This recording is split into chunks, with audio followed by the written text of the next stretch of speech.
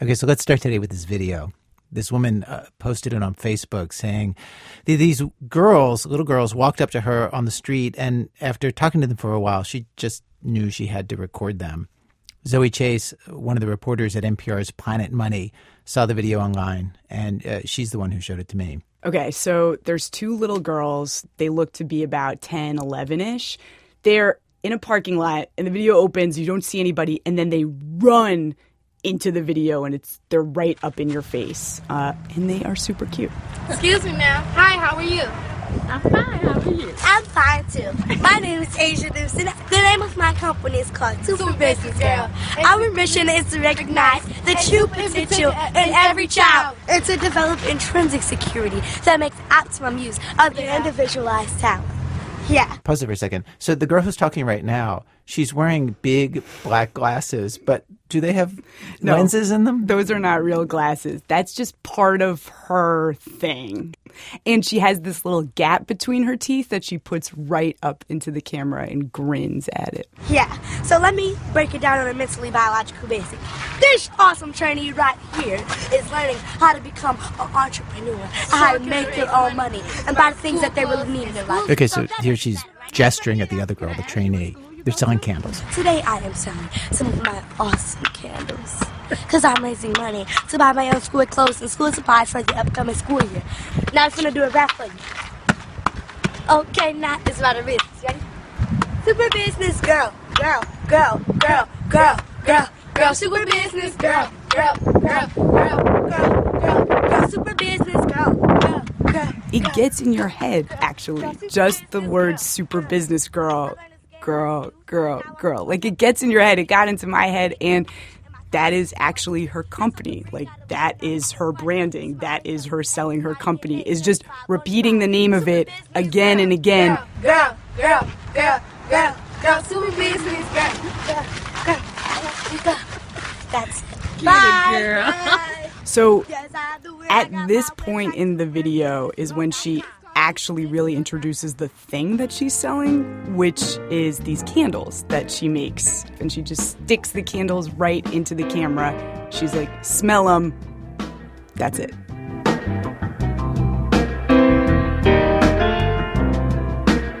So when Zoe saw this video, she watched it over and over, totally charmed by this kid. But also, as a business reporter, she had all kinds of questions. Like, who is she? Was this real? Is this like a one-off? Does she do this all the time? What is Super Business Girl? Like, is that a thing? So Zoe tracked her down. Her name is Asia Newsom. She's 11. Super Business Girl is a thing. It's a website that sells candles. Asia lives in West Detroit, but she happened to be coming to New York City to see her family that weekend, the one that Zoe called. And that also happens to be where Zoe lives. And I asked Zoe to play me the tape of their encounter because our program today is all about business and the kinds of people who decide to go into business and the kinds of people who succeed in business. So we meet up on 125th Street in Harlem, and basically as soon as we meet, she's with her dad, she's with her mom, she's with her cousin, and they just book it across the street to this deli. We're going to get our products. I'm selling my lollipops, and I'm also selling my candles. But first, I'm getting my lollipops. Now, Asia usually sells candles back home in Detroit, but candles are heavy and hard to carry. So today in New York, they're going to sell lollipops. She buys them for 25 cents per blow pop and sells them for $1. It just makes sense to me. I won't have to spend so much on something, and I can sell it for more, making 300% profit. 300% profit. So that's her business model. And she is so full of confidence that she basically walks right out of the deli, turns to the group of guys that are just kind of hanging out outside on the street corner, and makes the pitch to them. Excuse me, gentlemen. Hello, my name is Asia Newsom. I'm known as Detroit's youngest entrepreneur, and the name of my company is called Super Business Girl. Today I'm selling lollipops because I'm raising money to buy my own school clothes. Now, of course, anybody who lives in a big city has been approached by kids, selling candy, asking for a couple bucks for it, saying it goes to their education or whatever. And Zoe's been approached, and all these guys have probably been approached. Zoe says this just feels different. The way that Asia sells it is way less a sort of charity move than this kind of opportunity. Like, here I am very special. You should pay attention to me. I am giving you a chance to invest in my future. And, you can hear on the tapes, people are charmed. As Asia works her way down the street, going into crowded barbershops and hair salons, they are happy to give to her. Because you'll make a difference in my life. Thank you for listening to my presentation. That was beautiful. How much? Well, I'm only asking for $1 investment because you'll make a strong impact to my education. I will? Yeah. You're beautiful. You're a sweetheart. Oh, well, thank you for the lollipop. Thank you. I hope you have an awesome day. And I hope you have a blessed one as well, sweetie. I'm loving you. Why'd you buy it? Why did I buy it? To support her. Why? It's a good cause. It's just very outspoken, very outgoing, good personality.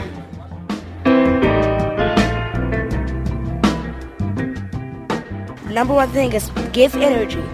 2, speak very loud, be articulate, use hand gestures, and make eye contact. Now, this is what Asia tells other kids to do when she trains them. But of course, that is like somebody who's always been skinny giving advice to people on how to diet. This stuff just comes easily to her. It is a hard thing to teach. I saw her try to make her cousin do this pitch who was with her, and he just couldn't handle it. What happened when her cousin tried? People wouldn't really respond to him because he was kind of looking down. He wasn't really looking at people. He was a kid. He was he was a regular kid. He was a kid that was 10 years old and embarrassed to be talking to adults.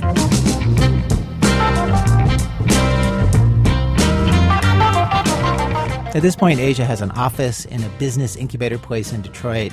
She gets mentorship there. She gets classes. This, by the way, is an adult business incubator where she is the only kid. Everybody else is grown up. Her dad is a salesman, and he's very involved in what Asia does, which Zoe says can be a little unsettling to watch, seeing an adult stage parent their kid this way. Though she says that Asia is so clearly into what she is doing, it really does not feel bad to watch it. It's like watching a stage parent whose kid totally loves being on stage. And for Zoe, as a business reporter, what was interesting about Asia was her instinctive comprehension of a basic business principle, a principle that some adults don't always seem to grasp.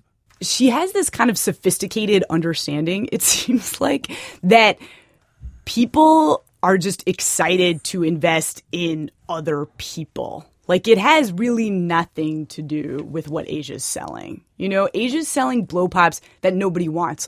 It's so obvious that she knows that she's just selling Asia. And this is not something that all people that are making pitches to investors or customers or whatever get. A lot of people are kind of nerds, and they're like, this is my product, this is my platform, I built this app or whatever it is, and I want people they think the thing will speak on its merits. They have a great product. Yeah, or that the idea is so special, but they don't realize that people connect to other people. But Asia knows this. Do you think that you're selling more you're selling, of myself and my services than my product? Yeah, I do. Or was that not what you're going to say? People ask me that question all the time. Yeah, that's what I was going to ask. I wasn't even there yet with my question. I was trying to tease this thing out of her the way you do, especially if it's a little kid. But she already knows. She already knows what she is. I was a cute girl who knew about business and who liked what I did. So you know that you're cute? Yeah. And how do you use the being cute in your business? I just act like me. I'm a little girl running my own business. That's the best advantage ever. But I'm 11 now, so as I'm getting older, it's kind of going away a little bit, which makes it a little harder for me to sell my candles and my suckers. Oh, no. She's getting older and she's losing it at 11? Yeah, she knows that she's not going to be cute forever. Wait. Did she make more money when she was littler? Yeah, she remembers being 5 and making a sales pitch, and people were more excited to give her money the littler she was. Luckily, she also has charisma, mentors, and plans, big plans. And today on our radio show, it's not the product, it is the person. We have stories of adults who do not always seem to understand that idea as well as this 11-year-old girl does. And also of adults who do understand that they're the product and they are struggling to live up to the job of being the product. Just think for a second, how does it make you feel when you know you are the product and the world is deciding not to buy? From WBEZ Chicago, it's This American Life. I'm Ira Glass. Stay with us.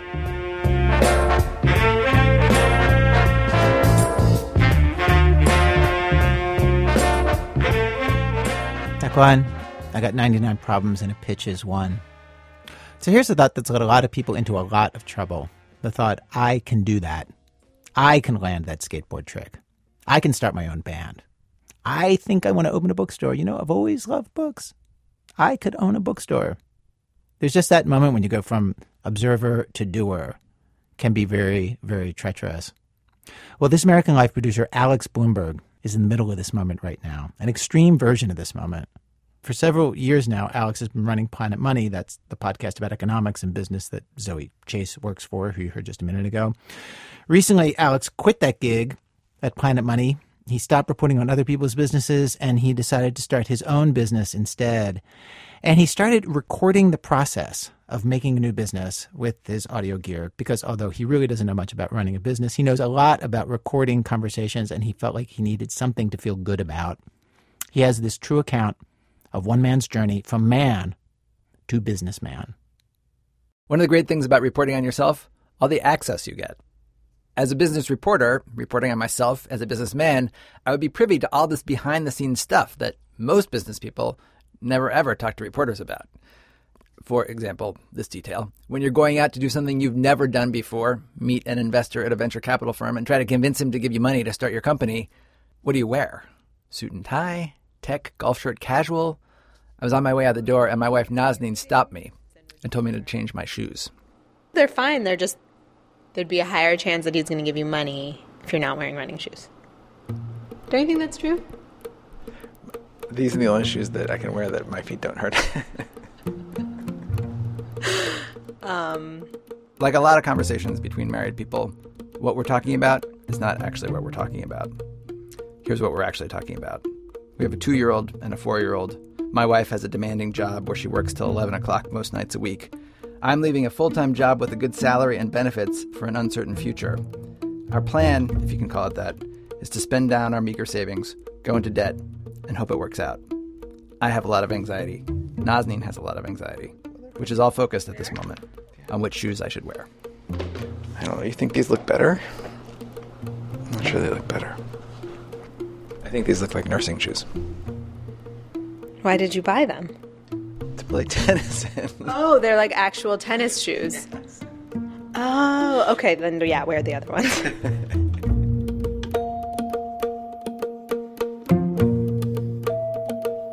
There are over 28 million businesses in America, and I imagine they almost all started the way mine is, with nothing but a story. A story I'm telling not just to my investors, but to my wife and to myself. That story that I'm telling, that we all probably tell, I'm the guy in the garage with a great idea. I am Steve Jobs. Just not the actual Steve Jobs, of course. I am the Steve Jobs of HVAC repair, or the Steve Jobs of farm-to-table gastropubs, or, in my case, the Steve Jobs of 20 to 40-minute weekly podcasts. That is my business. I love podcasts. I want more of them. I looked around and there didn't seem to be anybody, inside or outside of public radio, devoted to making the kind of podcasts that I love. And then came the other thought. Well, I could do that. The story, though, that we tell ourselves is a lie.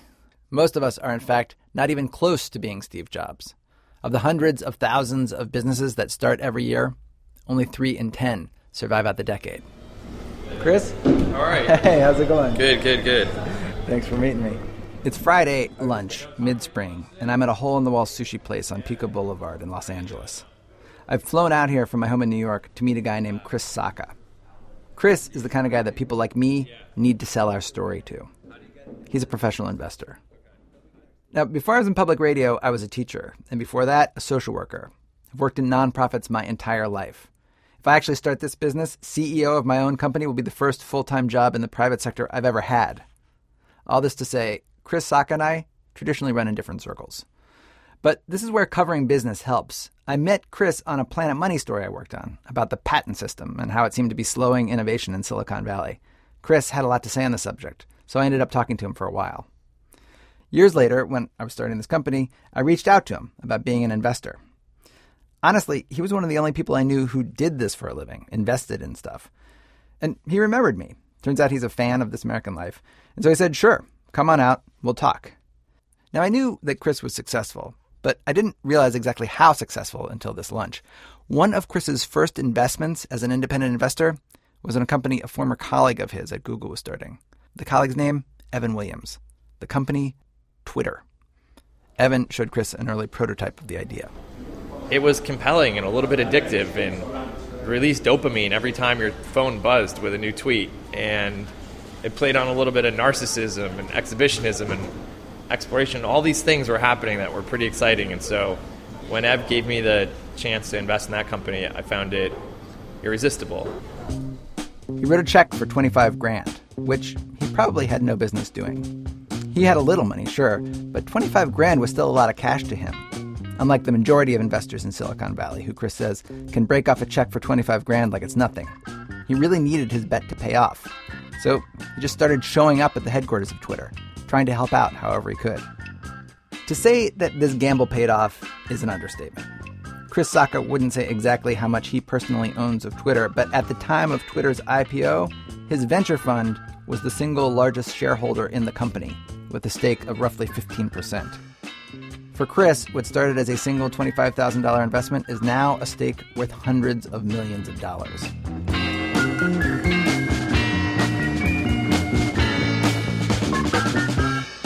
Now, one Twitter in your portfolio is something any investor would dream of. Chris has a lot more than one. Kickstarter, Instagram, Uber. He was an early investor in all of them. And he's developed something of a philosophy for successful investing. Sure, you evaluate the idea, you look at the numbers, kick the tires, that's all important.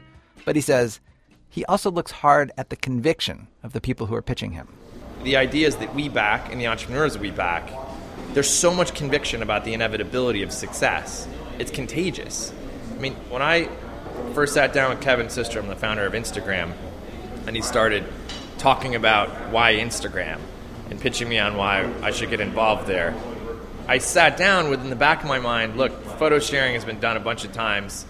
I feel lucky to have already gotten some money back out of PhotoBucket before. Like, I might be the one guy who made money in photo sharing, and there's no way lightning's going to strike twice. But as you listen to him, you get the perception that he's actually looking through you to some spot behind you that's 5 years in the future, and he just knows the inevitability of the success of his platform. And by the end of the conversation, you're like, please take my money. So what starts as this, like, all right, kid, what do you got? It's just like, wow, let me get on this thing. The train is leaving the station. This was thrilling to hear because that conviction, I actually feel it. And conviction in general is a pretty rare feeling for me. I'm much more intimate with doubt and ambivalence. And Chris is like a teacher handing me the answers to a test he's about to give, explaining exactly what he wants to see from me in order to invest in my company. I need to project conviction. Check. And I need to instill FOMO. For you non-millennials, FOMO is an acronym, fear of missing out. Airbnb, multi-billion-dollar business, right? I was one of the first people to see the Airbnb pitch, and I pulled them aside and said, guys, this is super dangerous. You're renting out a room in somebody's house while they're still there. Somebody's going to get raped or murdered, and the blood is going to be on your hands. There's no way this will succeed.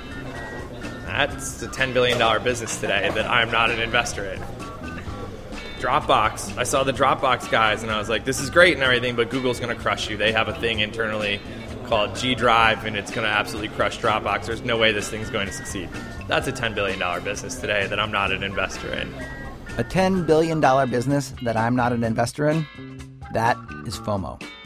Once you have FOMO on your side, says Chris, you no longer have to ask people like him for money. They're lining up to give it to you.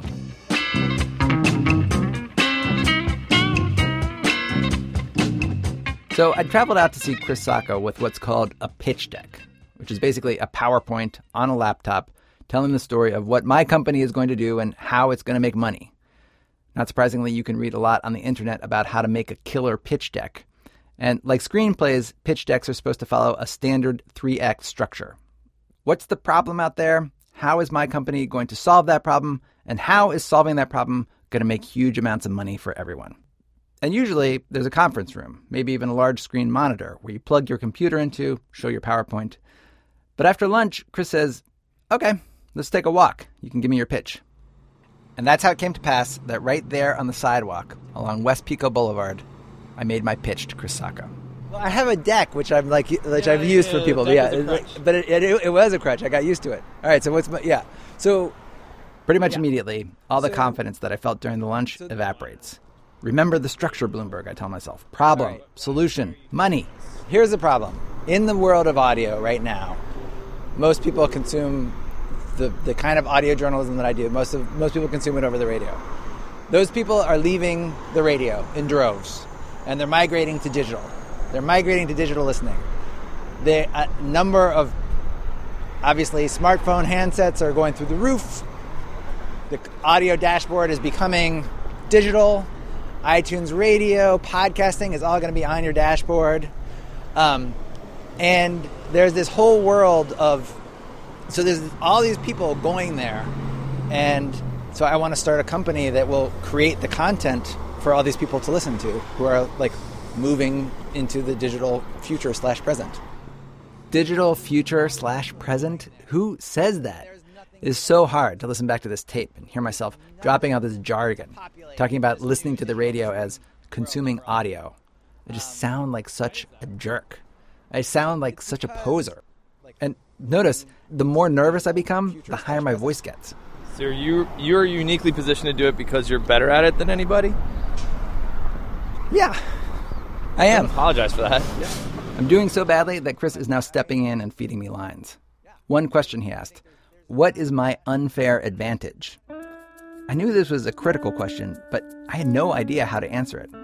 Not only do I sound like a poser, I'm the wrong kind of poser. I'm not even doing it well. Still, I sallied forth. I explained to Chris my plan on how to make money. Ads, of course, but the second main revenue source, you guys, listeners.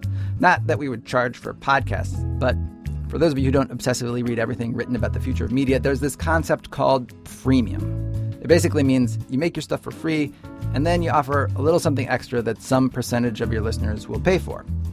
One time we did this on Planet Money. It sold $600,000 worth of T-shirts. That's how I explain it now. Here's how I explained it to Chris in the language of poser. And I believe there is a huge opportunity in audio specifically to really do the thing that all media is dreaming of doing, which is making this freemium model work. As I watched Chris Sacca's face cycle from bored to confused to annoyed, I realized, despite being given the answers to this test ahead of time, I'm still somehow failing. I am generating no FOMO in Chris Sacca's heart. If anything, I'm generating the opposite. You got to tighten up your story. So we'll start again. Yeah. So you've now kind of meandered really tight this time. How you're going to make money doing this? So you make money a combination. So there's three major revenue streams. I start again. I meander my way through the ad rates, Planet Money. At a certain point, I find myself deep into an explanation of my friend's successful Kickstarter project. Chris interrupted. You lost track of your own outline. Yeah, I did. What you haven't given me is the outline of your story, right? Uh-huh. If I were calling an Uber right now and it said it's going to be here in 2 minutes, and that was all the time you had, what are you doing? So I'm making a network of digital podcasts that we will monetize. That is going to meet.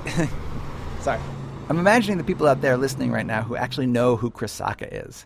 I didn't realize his reputation when I first arranged to meet him. I thought he was just a rich guy in Silicon Valley. But after enough conversations with people who were like, "You're meeting with Chris Sacca?" I realized that in this world, he is this huge kingpin.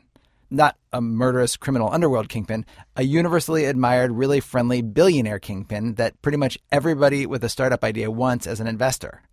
In other words, this walk we're taking along Pico Boulevard, thousands of people would kill for this opportunity. And I'm blowing it. At a certain point, Chris drops the pretense that this is an actual investor meeting and just starts coaching me on my pitch, feeding me questions, and then correcting my answers. And so what's it going to take to do it? So it'll take $1.5 million, I think.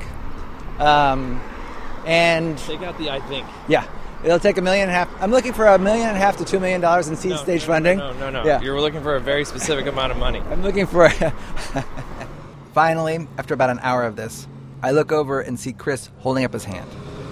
Give me a second and I'm going to give you your pitch back. All right. But let me write down And then, things quick. right there, not far from the freeway overpass near Pico and Bundy, he steps into the role of me, starts giving the pitch I should be giving. Hey, look, can I get 2 minutes from you? So here's the thing. You probably know me, producer of This American Life. I'm doing it for 15 years. You know it's the most successful radio show, top of the podcast, and iTunes, etc. So here's the thing. I realize there's a hunger for this kind of content out there. There's none of this. It's just a bunch of jerk podcasts. Nothing's out there.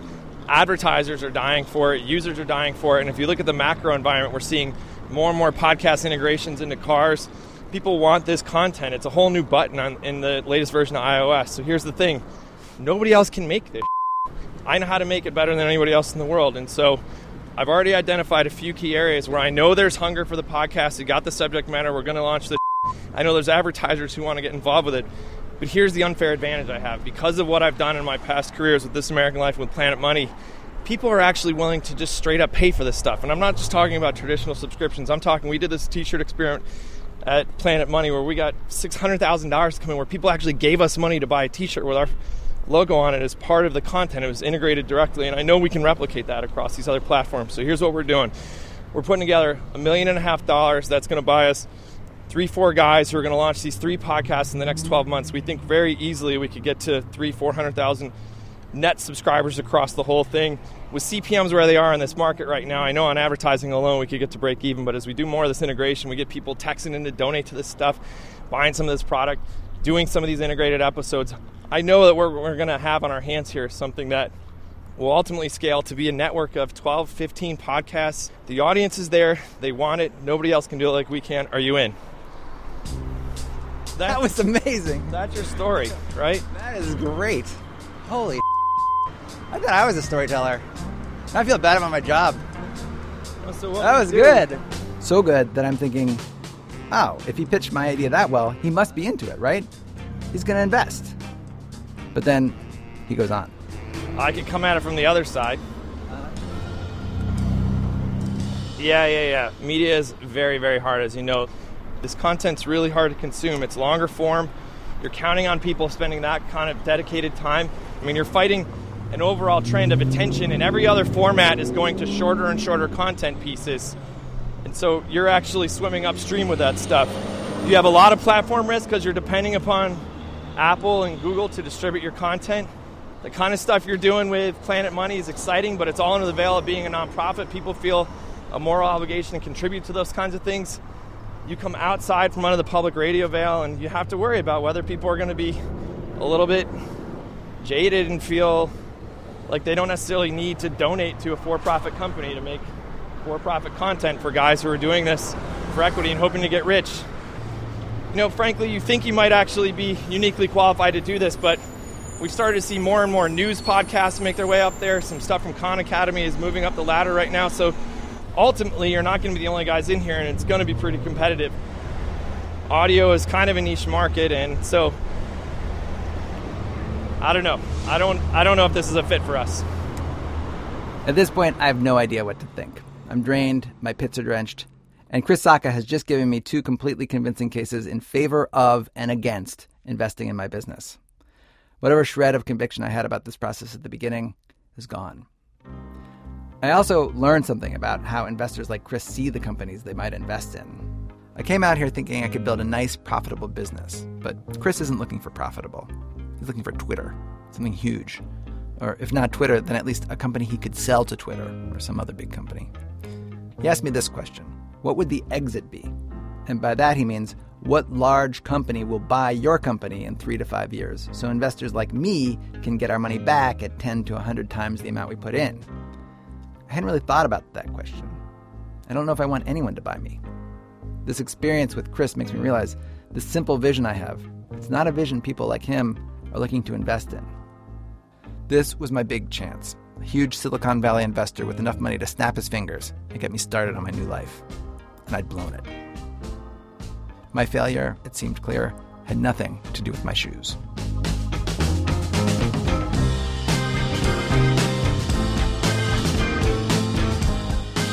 Alex Blumberg is not quite a businessman in New York City. As he continues trying to start his business, he's going to be documenting each painful step and the occasional success, too, we hope, on a new podcast. The podcast is called Startup. One quick sample in the episode where Alex tries to come up with a name for his company. He gets his wife, Nazanin, to weigh in on one of the leading contenders. Orello. Orello? What is that supposed to mean? Well, it's ear in Esperanto.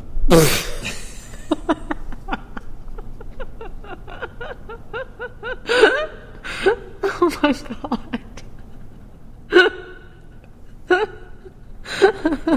That's so dumb.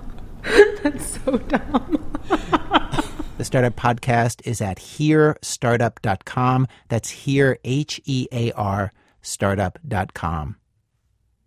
Coming up, Mike Birbiglia and why anyone starting a business lives low to the ground. That's in a minute from Chicago Public Radio when our program continues. It's This American Life from Ira Glass. Each week on the program, of course, we choose a theme, bring you different kinds of stories on that theme. Today's show, it's the person, not the product. We have stories of businesses in their very early stages and the people trying to start them, and what happens when you know the most important thing you need to do is to win over people, make friends, influence people, and you also know you are not doing it. We've arrived at Act 2 of our program. Act 2, the business of show. Being a comedian, I have to say, is it's a little bit like starting a business where no one wants that business to exist. Really, like no one, not your family or your friends or the audience. And in so many ways, they're right. They are right, of course, because you are bad. That is comedian Mike Birbiglia. And he says at first you just do not know what you're doing. And he says that the normal laws of supply and demand, they apply to the comedy business. And so at first there is no demand for you and your services. He tells this story from his early days trying to start the business of his own comedy career out of nothing with nobody believing in him. When I moved to New York 13 years ago to become a comedian, my parents were very upset because they really were. They were very concerned. My dad is a doctor. My mom is a nurse. Those are professions where people help other people and are ashamed of their artistic children. And but my parents were so worried when I moved to New York. And in fairness, I mean, I was really struggling. I was broke. I was living on an air mattress in Queens. I couldn't afford a dresser for my clothes. When you're broke, everything is low to the ground. You know, like you roll off your air mattress in the morning. You grab some pants from the floor. You cook noodles on a hot plate. One falls out of your mouth. You're like, it's not too far. You know,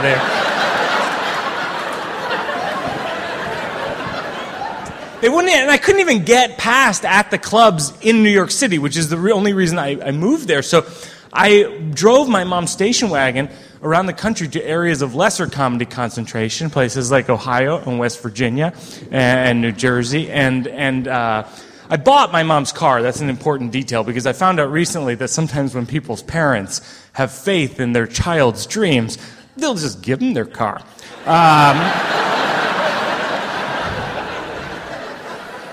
My mom upcharged me on the station wagon. She got the full Blue Book value for the vehicle. She was like, this guy just doesn't have it. I got to get the short money out now. I remember this particularly low point for me when I was performing at a comedy club in New Jersey, and I was driving back down the ramp into the Lincoln Tunnel and towards my air mattress in Queens, and I was... and the cop just sort of waved me over. You realize when you're broke that cops will just pull you over if you have a crappy car to see what else you've got going wrong in your life. They'll just be like, you, come here, we're going to figure out what you've done. And the cop says license and registration. As I'm pulling out my license, I'm realizing that it is expired by 3 weeks. So he was right. And I had that moment where I'm thinking, wait, should I preface this conversation with this key piece of information. Like, oh, you're not going to like this. You know, like, same team. We both think I'm an idiot.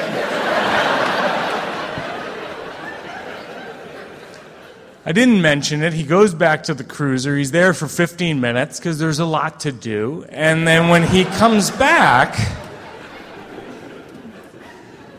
he's a little more stern. He says, "Did you know that your license is suspended?" Yeah, see, I didn't know what suspended meant. I was very naive. Apparently I had an unpaid speeding ticket from high school, and my family moved. They don't forward registry mail. And so I said to him, and I quote, I said, "Yes, no, wait, what does suspended mean?"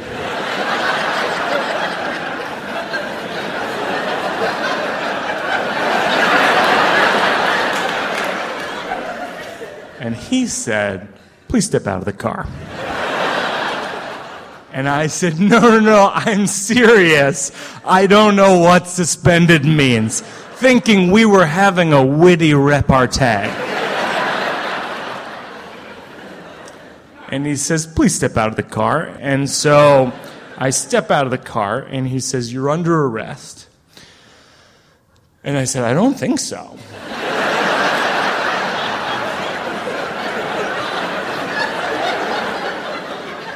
And he says, "Yes, I'm sure of it."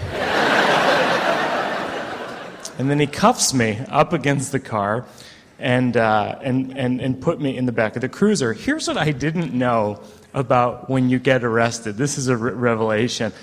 They don't have to take you to jail right away. So I'm in cuffs watching through the windshield as this guy is just hanging out with his cop buddies, having a great time, laughing, like, ha, the Mets, or whatever.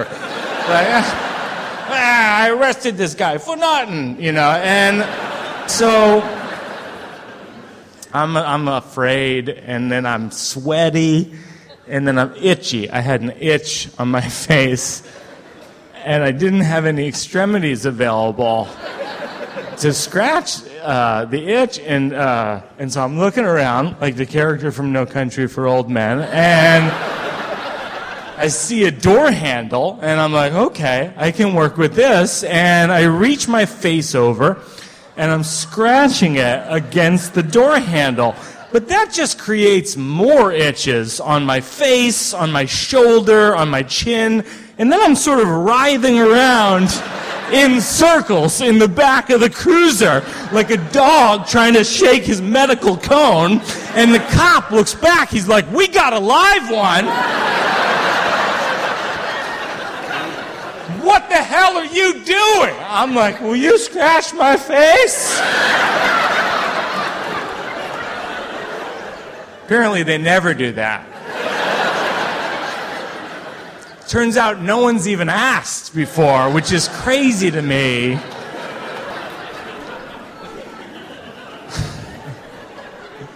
The officer booked me at the Weehawken, New Jersey jail, and he even took the shoelaces out of my shoes, because apparently it's a very common thing when people's licenses are suspended. Is they hang themselves, and I don't like to joke about it. It's called suspension post-suspension. All too common, underreported, and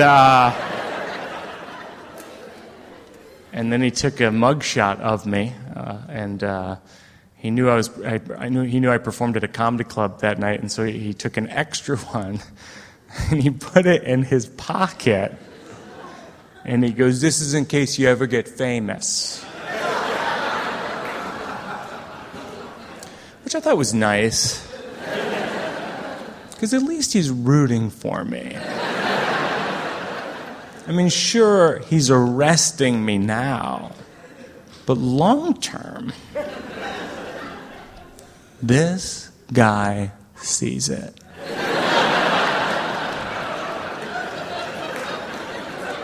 Which is more than I can say for my mom. Thank you. Mike Birbiglia. His 100-city comedy tour includes the Chicago Theater and 2 cities in New Jersey. Details at birbigs.com. Driving on 9, you could be a shadow beneath the streetlight behind my home. Driving on 9, I sure miss you. Past the motel, looking at the pines. Driving on 9, looking for 130. Act 3, the other real world. You know, when you start a business, it usually takes over your life, at least for a while. This last story is about somebody throwing herself into a business plan that is really actually an entire life plan to last a lifetime. The story was produced for a podcast called Love and Radio. And this story is unusual in so many ways and is just great. The woman who's speaking in the story is named Taylor Rose Nations. Here's Taylor.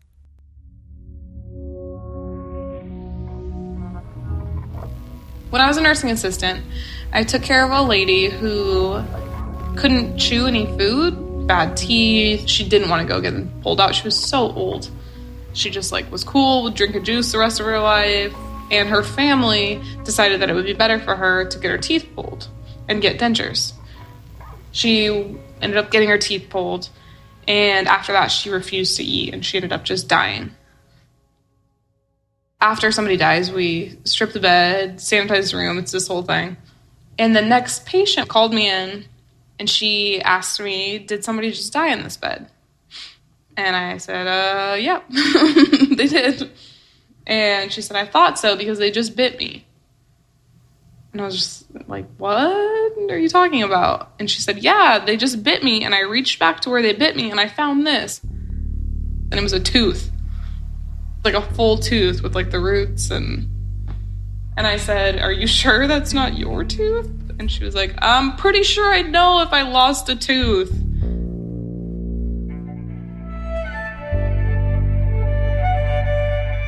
If I hadn't had those experiences, I would probably 100% say you just die. You just stop living. But who knows? I haven't died yet. I don't believe in an afterlife in a biblical sense or anything like that. I kind of think you probably just stop being.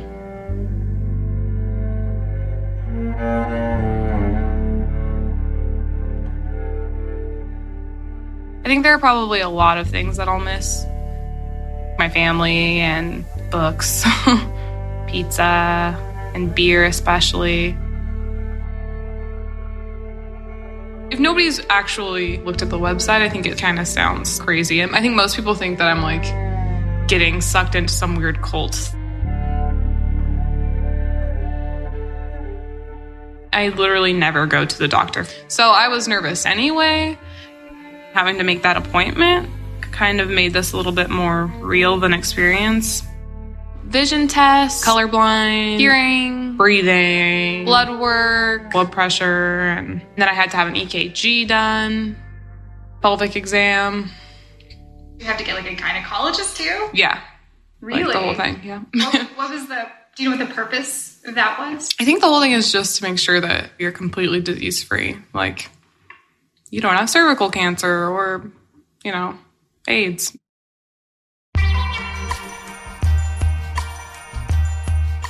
I work as a chemist. It's basically my first job out of college, and I don't want to work there forever. My mixing station and where I do a lot of research and development is on the same bench as my computer. So I just stream The Bachelor and work on formulas. And then quickly pause it if anybody came in. Minimize! But don't tell me you love me. Don't tell me that. That to me is not a man. The Bachelor is a very silly show where a bunch of ladies try to date the same guy. The Bachelor might offer you the key to the fantasy suite. You can take it or you can pass. But I want to propose to you. Juan Pablo, who is The Bachelor now, the season I applied for. I'm 100% sure. Super cute. That I just don't want to let you go. I am in. I'm single. I got nothing going on. I'll be on The Bachelor. You get to go fly around the world and go on all these crazy dates. Go to the fantasy suite if you want to. Totally in. I love you a lot. A lot. So I kept joking that if my Bachelor application fell through, at least I'd have this to fall back on. Which is kind of funny because my Bachelor application did fall through. And here I am.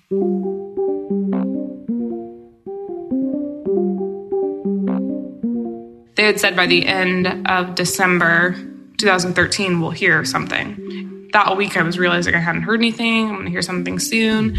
And I woke up and I always check my email in the morning on my phone. And I got that letter and did the whole eye rubbing, no way thing.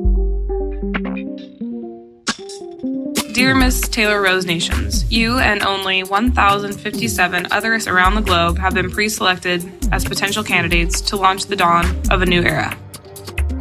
Human life on Mars. Congratulations. You have made it to the next round. Now catch your breath. Mars One will establish human settlement on Mars in 2023. In that year, the first group of 4 humans will land on Mars. The Dutch organisation Mars One hopes to build a community of settlers on the planet. Every 2 years after that, another group will join the settlement. It's an idea belonging to Bas Lansdorp. I am Bas Lansdorp, and I am organising a human mission to the planet Mars in the year 2023. Mars One has designed a mission that is much simpler than previous designs for Mars missions. The most significant simplification is that the crew is actually going to stay and live on Mars with the intention to remain there for the rest of their lives.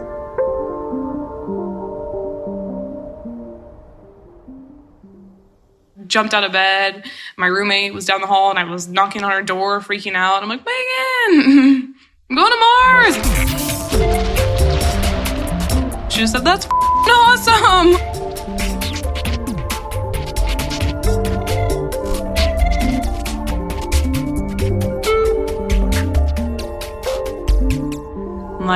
Just sitting in the living room thinking, this could actually happen, and just rereading that letter over and over and realizing that I didn't feel scared about it. I wasn't worried. When I told my dad I was in Whistler, and he had been watching Game of Thrones, which I got him for Christmas, I told him I had been accepted and that there were 1,000 of us left. It was silent on the phone for 30 seconds. He got all teary and said, "Oh, you're going to Mars and Ned Stark's getting his head chopped off. What's next?"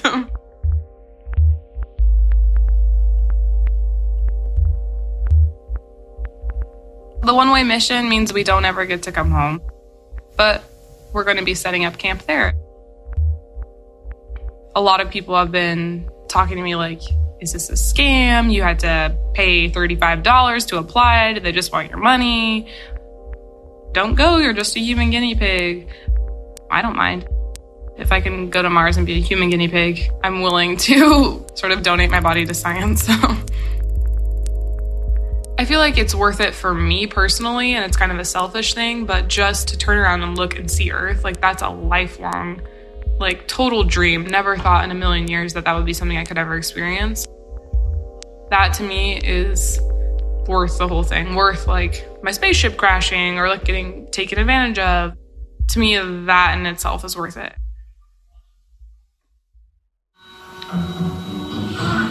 Oh, you know what? They did have a handicapped girl. They had a chick. Whoa.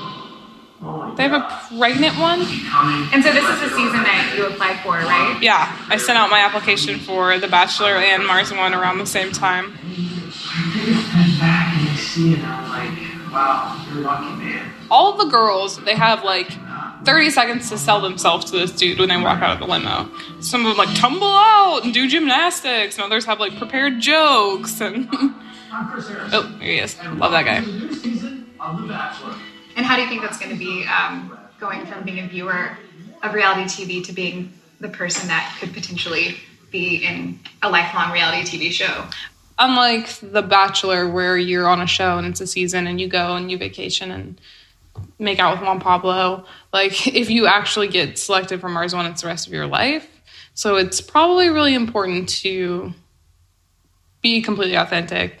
That way you're not selected on false pretenses and then you end up hating everything. And yeah. And you're going to be there with only the other people, right? Mm-hmm. It's a plan.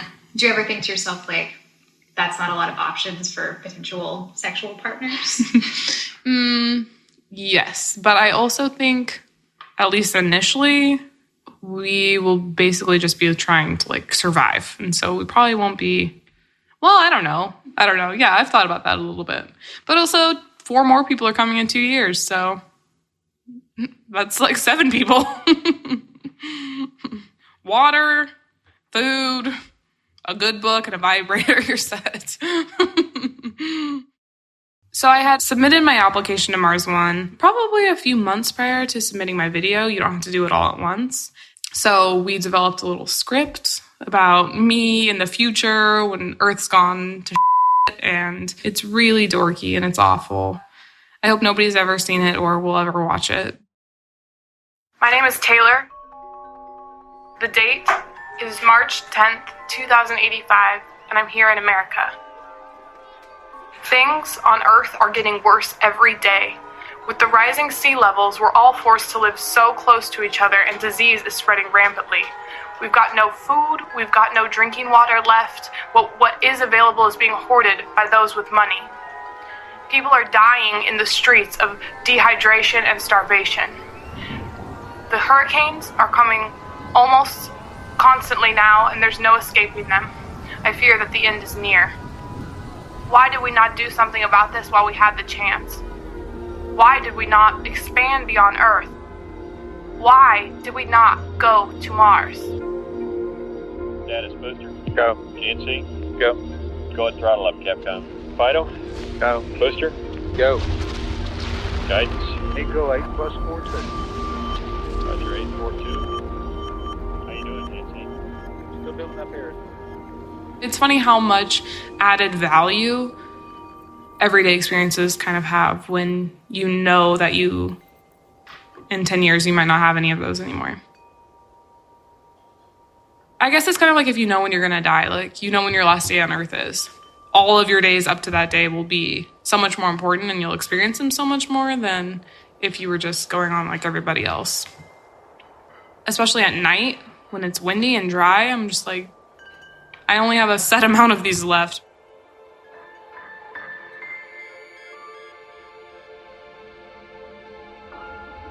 This is an extraordinary project. No taxpayers' money will be involved. We will finance this mission by creating the biggest media event ever around it. It's a Big Brother-style competition. This is going to be a media spectacle. Big Brother will pale in comparison. So everybody can watch as we progress. The astronauts are selected as they go into training and as they explore Mars. The whole world will be watching and experience this journey.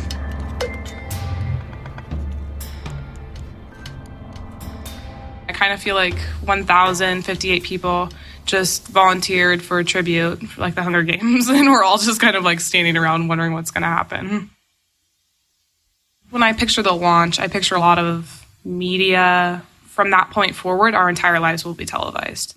I think the lead up to takeoff is going to be harder than post takeoff because it's like all this attention and you have to kind of be a public figure. Nobody knows who I am right now, but 10 years from now, people will if things go as planned. But it seems like that would definitely be attention on you. Mm-hmm. You know, how do you think you're going to handle that as someone who's sort of nervous? I think it's getting easier. I feel like every year I sort of like feel a little bit more comfortable in my own skin, if that makes sense. I still do the whole awkward robot thing, but now I just embrace it. So it's gotten less. It's still hard. But like I feel like I've been purposefully putting myself out there a lot more than I have. I'm trying to put myself in social situations where I don't know people and like I have to learn to talk to people. Or like I've been going on dates a little bit, but I'm not at all in a rush to commit to anything. Not looking for long-term relationships. I've got 10 years, people.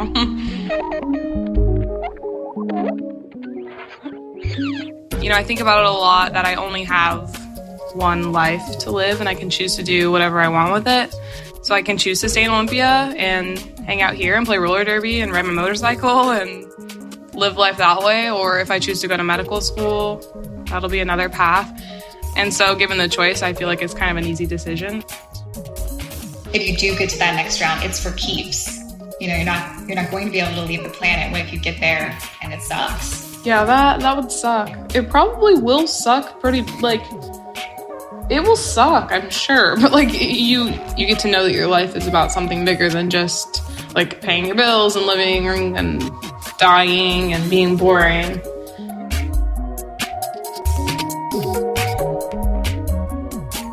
That story was produced by Elizabeth Jenkins for the podcast Love and Radio, which I have to say has some of the most emotionally complicated stories and portraits of people that anybody is doing anywhere. It's on the Radiotopia network. I totally recommend it.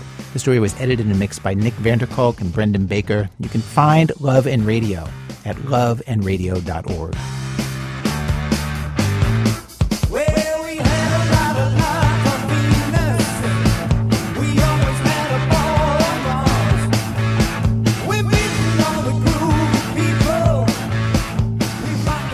Our program was produced today by Nancy Updike and myself with Alex Blumberg, Ben Calhoun, Sean Cole, Stephanie Fu, Hannah Joffrey-Walt, Sarah Koenig, Miki Meek, Jonathan Menjivar, Brian Reed, Robin Semyon, and Alyssa Shipp. Our senior producers, Julie Snyder. Production help from J.P. Duke. Seth Lind is our operations director. Emily Condon's our production manager.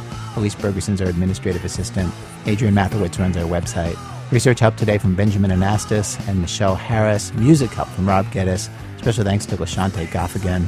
Our website, thisamericanlife.org. This American Life is delivered to public radio stations by PRX, the Public Radio Exchange. Thanks, as always, to our program's co-founder, Tori Malatia. I always thought of him as the general manager of a public radio station. But if you ask him, he sees himself more like this. I'm a little girl running my own business.